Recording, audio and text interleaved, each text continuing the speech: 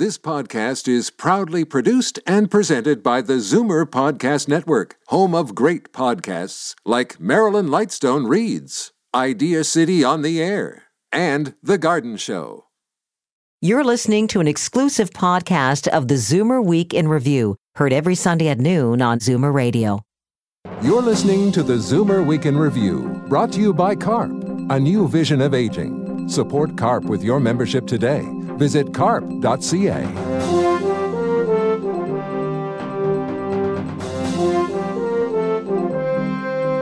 Good afternoon and welcome to the Zoomer Week in Review, all things Zoomer worldwide. I'm Libby Znaimer. Coming up, the numbers confirm a trend we've been telling you about for a while. Zoomers are working well past the traditional retirement age. We'll see how that works in real life. And he's not retiring, but the man who launched the first billion-dollar fundraising campaign in Canadian healthcare is leaving his job. We talked to Paul Alofs of the Princess Margaret Cancer Centre. But first, here are your Zoomer headlines from around the world.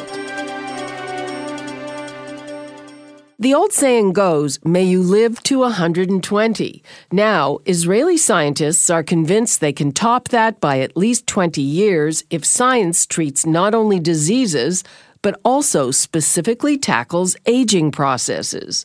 They analyzed previous studies where researchers succeeded in delaying the aging of organisms like worms, flies, mice, rats, and even monkeys. They found the increase in the maximum age was almost identical to the rise in the average or median age, about 30%, hence the number 140. This work disputes findings last year from the Albert Einstein College of Medicine, which concluded the maximum human lifespan is about 115 years. A Japanese doctor who studied longevity and lived to 105 revealed his theory on long life shortly before his death. Up until last month, Dr. Hinohara, a national treasure in Japan, was still seeing patients. His best advice was energy comes from feeling good, not from eating well or sleeping a lot. He firmly believed there's no need to retire ever. He implored the medical profession to incorporate more music and animal therapy because patients need to have fun to forget about pain. There's an emerging demographic called the grumpy generation. Zoomers born between 1962 and 1971 are unhappier than previous generations. As people age, they tend to become more at peace with their finances, but an American study has found this middle-aged grumpy generation is unsatisfied and their unhappiness keeps growing. The explanation is that older Americans are hanging on to high-paying jobs longer, keeping the slightly younger 45 to 54-year-olds shut out. The results are in the University of Chicago's General Social Survey. When she was 16 in 2013, Bailey Sellers' dad passed away from pancreatic cancer. Before he died, Michael Sellers prepaid for flowers to be delivered every year on Bailey's birthday. This year, the Tennessee woman turned 21 and received her final bouquet and handwritten card. But Michael will be with Bailey for years to come. Before he died, he also embroidered handkerchiefs and asked that they'd be tied to her wedding bouquet. I'm Libby Znaimer, and those are your Zoomer headlines from around the world. The latest census data show what Zoomers already know. More and more of us are working beyond the traditional retirement age. More than half of men and nearly 40% of women aged 65 and older were on the job in 2015. At the age of 70, nearly 3 in 10 men did some sort of work. Sometimes out of necessity and sometimes by choice. For Bill VanGorder, it's a bit of both. The 74-year-old Halifax resident, who also happens to be a member of CARP's board of directors, epitomizes the trend. We chatted about his work life. I was 63 when I tried to retire, and it lasted for about 3 months, and I realized that I was not the retiring type. There were just too many things that I wanted to do. I went from having a full-time job and salary and that security to first being in sales where I was on commission, and then starting my own business where I was responsible for everything that entails. We are the Atlantic area distributors for a brand of Nordic walking poles, and my involvement with CARP started about the same time. I was the founding chair for the Nova Scotia chapter. How much of this was a result of financial need as opposed to being bored? First of all, I'd worked for charities all my life, so I had my own savings, but I didn't have no pension plans. And in 2008 and following, when the market tanked, so did my savings and my investments. So it was necessary to keep on doing something to have some kind of income.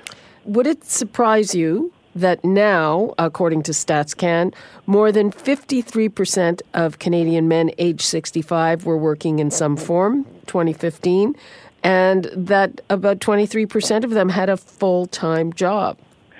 It wouldn't surprise me at all that so many people who are of the so-called retirement age are still working. Certainly, we see that in our CARP chapter members. I see that among my friends, and it's growing all the time. And, some of us are lucky, and we do it doing something we enjoy. And the statistics also say that at the age of 70, 30% of men did some kind of work, and that's double the proportion of 20 years earlier. I'm not surprised at all that more people over 70, especially men, are continuing to work, and I think that's only going to grow. We are living longer. We're living healthier. We're able to do it. The old standard of 65 as a retirement age just doesn't hold water anymore. And as I talk to my friends and my peers, those who are able are expecting to continue to work well beyond their 70s. For women, the shift is dramatic. So 38.8% of women over 65 were working in some fashion, and that's twice the proportion of 20 years earlier. That's right, and more women are working, and one of the issues with that is that single women or widowed women over the age of 65 have the highest rates of living at or below the poverty line, and that's a huge issue. And, one of the things that we've been working for from a CARP point of view is to have more recognition of the need for fairer treatment of people who have not worked all their lives and now need an income to continue to live at a reasonable level. And unfortunately, women of an age find that more of a challenge than men. What do you think government has to do for people like you who keep on working? What were the barriers and the problems? It used to be that people who were over the age of 60 were not eligible for any kind of retraining, and that was just lifted. So governments have to recognize that the age of people stopping working is going up. The age of people who are starting businesses. In Nova Scotia, we know that 70% of the new businesses that are tried to start in Nova Scotia are started by people over 50 years of age. The government has to recognize that and understand that these seniors are productive. They want to contribute to the economy, and they're not a drain on society. They're actually able to not only contribute to the economy, but offer mentorship and leadership to younger people in the working world. For CARP, there is a big issue with mandatory RIF withdrawals, which means that people have to start dipping into their savings whether they need them or not at the age of 71. Yes, mandatory RIF withdrawals are a really good example where an age was set that said that people should start cashing those in. Now it's patently unfair that somebody at an early age of 65 or 70 should have to start cashing those in where they need to keep those savings because they're going to live another 20 years. And politicians have to take control of that situation. The other thing that the government needs to do at all levels is understand that this is a group of people who are contributing to the economy, and we have to look at supporting them in the same way that we look at other segments of the population and supporting them in the economy. Okay, Bill VanGorder, thanks so much for being with us. Thanks, Libby. That was Bill VanGorder, Senior Spokesperson for CARP, Nova Scotia. I'm Libby Znaimer, and this is the Zoomer Week in Review. Coming up, he's raised over $1 billion to conquer cancer, and he says passion is the key. I'll speak with Paul Alofs of the Princess Margaret Cancer Foundation. You're listening to the Zoomer Week in Review, brought to you by CARP, a new vision of aging. Support CARP with your membership today. Visit carp.ca. With the holiday giving season in full swing, it's the perfect time to check in with Paul Alofs.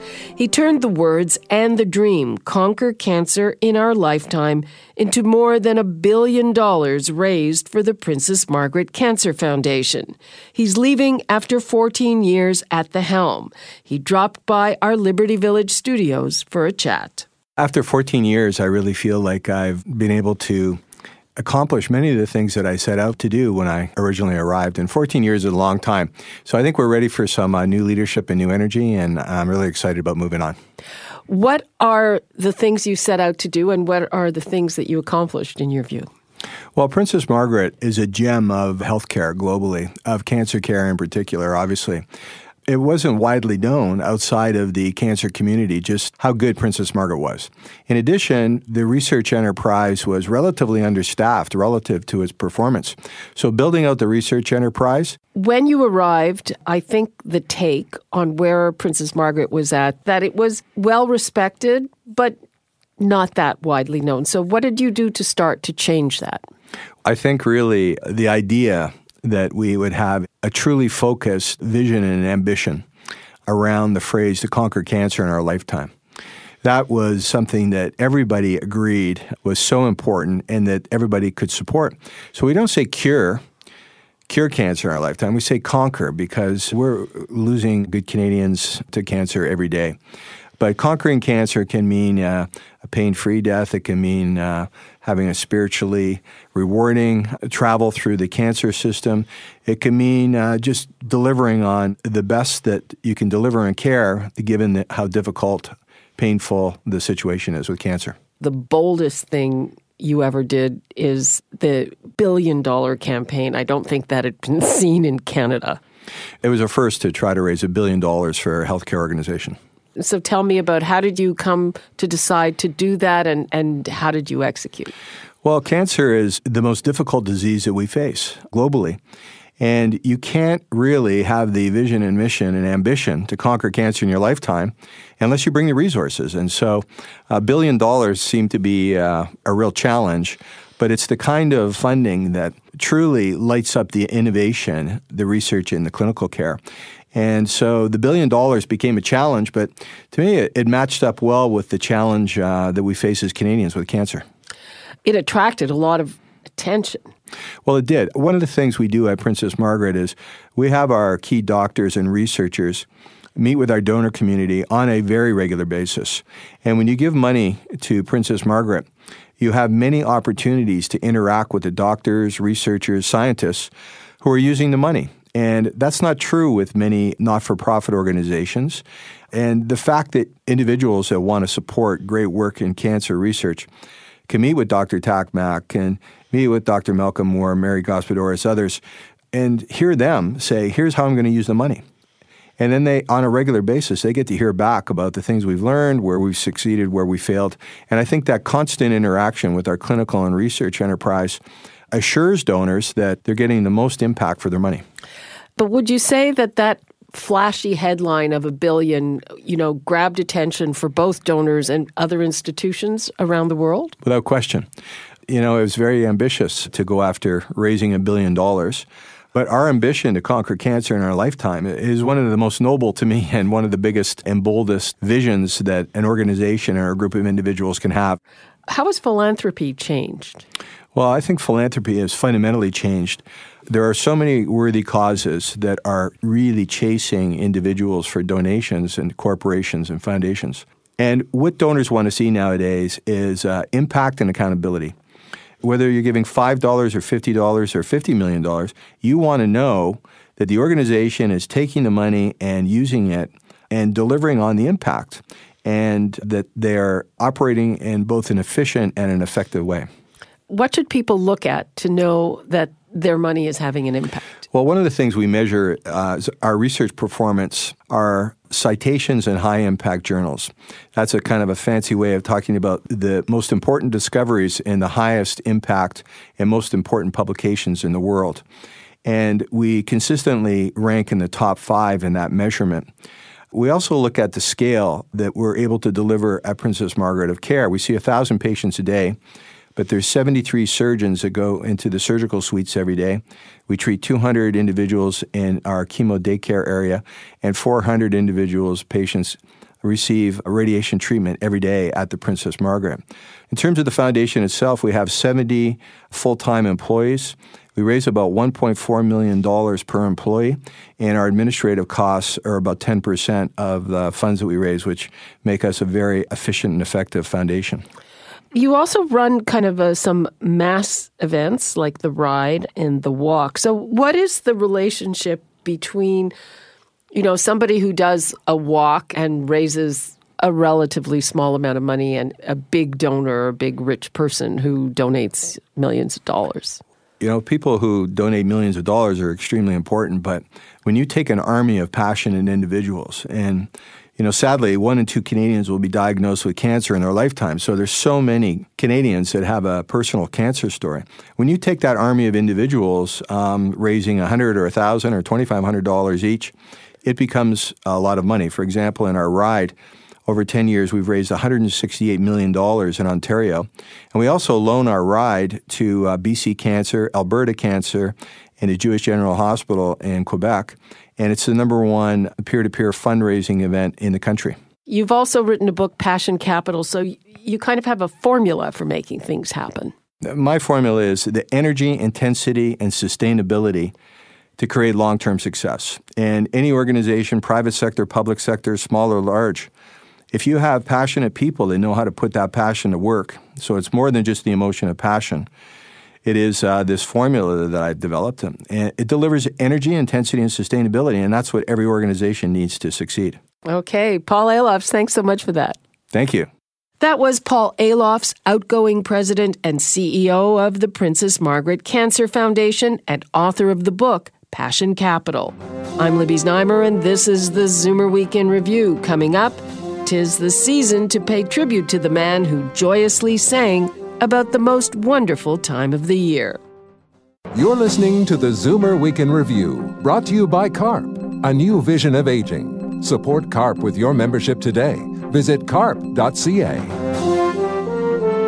Welcome back to the Zoomer Week in Review, all things Zoomer worldwide. I'm Libby Znaimer. It's time for your International Arts Datebook, tips for those of you who are jetting around the world. Here's Jane Brown. We begin on Broadway, where The Band's Visit tells the tale of an Egyptian police band stranded in a small village in Israel and is welcome to stay the night in a cafe. It's on at the Ethel Barrymore Theatre. Part of the unparalleled archive has gone on permanent display at Poland's Jewish Historical Institute, bearing eyewitness accounts of the emptying of the Warsaw Ghetto during World War II. In Paris, a restaurant called Au Naturel is offering the city its first naked dining experience, where clothes and cell phones are left at the door. Diners can au naturel, but the staff must be clothed. And at 20 by 8 feet, the largest painting done by American master Jackson Pollock has gone on display at the National Art Gallery in Washington. The work, called Mural, stands as one of the artist's greatest achievements. I'm Jane Brown, and that's the International Arts Datebook. Before we end today's program, we're going to get into the festive spirit here on the Zoomer Week in Review. It's that time of year. We're playing the greatest hits of the holidays on Zoomer Radio, and one of the most iconic and upbeat holiday hits comes from Andy Williams, who was born on December 3rd, 1927. He's best remembered for two things: singing the hit song Moon River and his annual Christmas television specials and the albums that went with them, earning him the nickname Mr. Christmas. In 1963, Andy was the first artist to record this song, written by Edward Pola and George Weil. It's the most wonderful time of the year.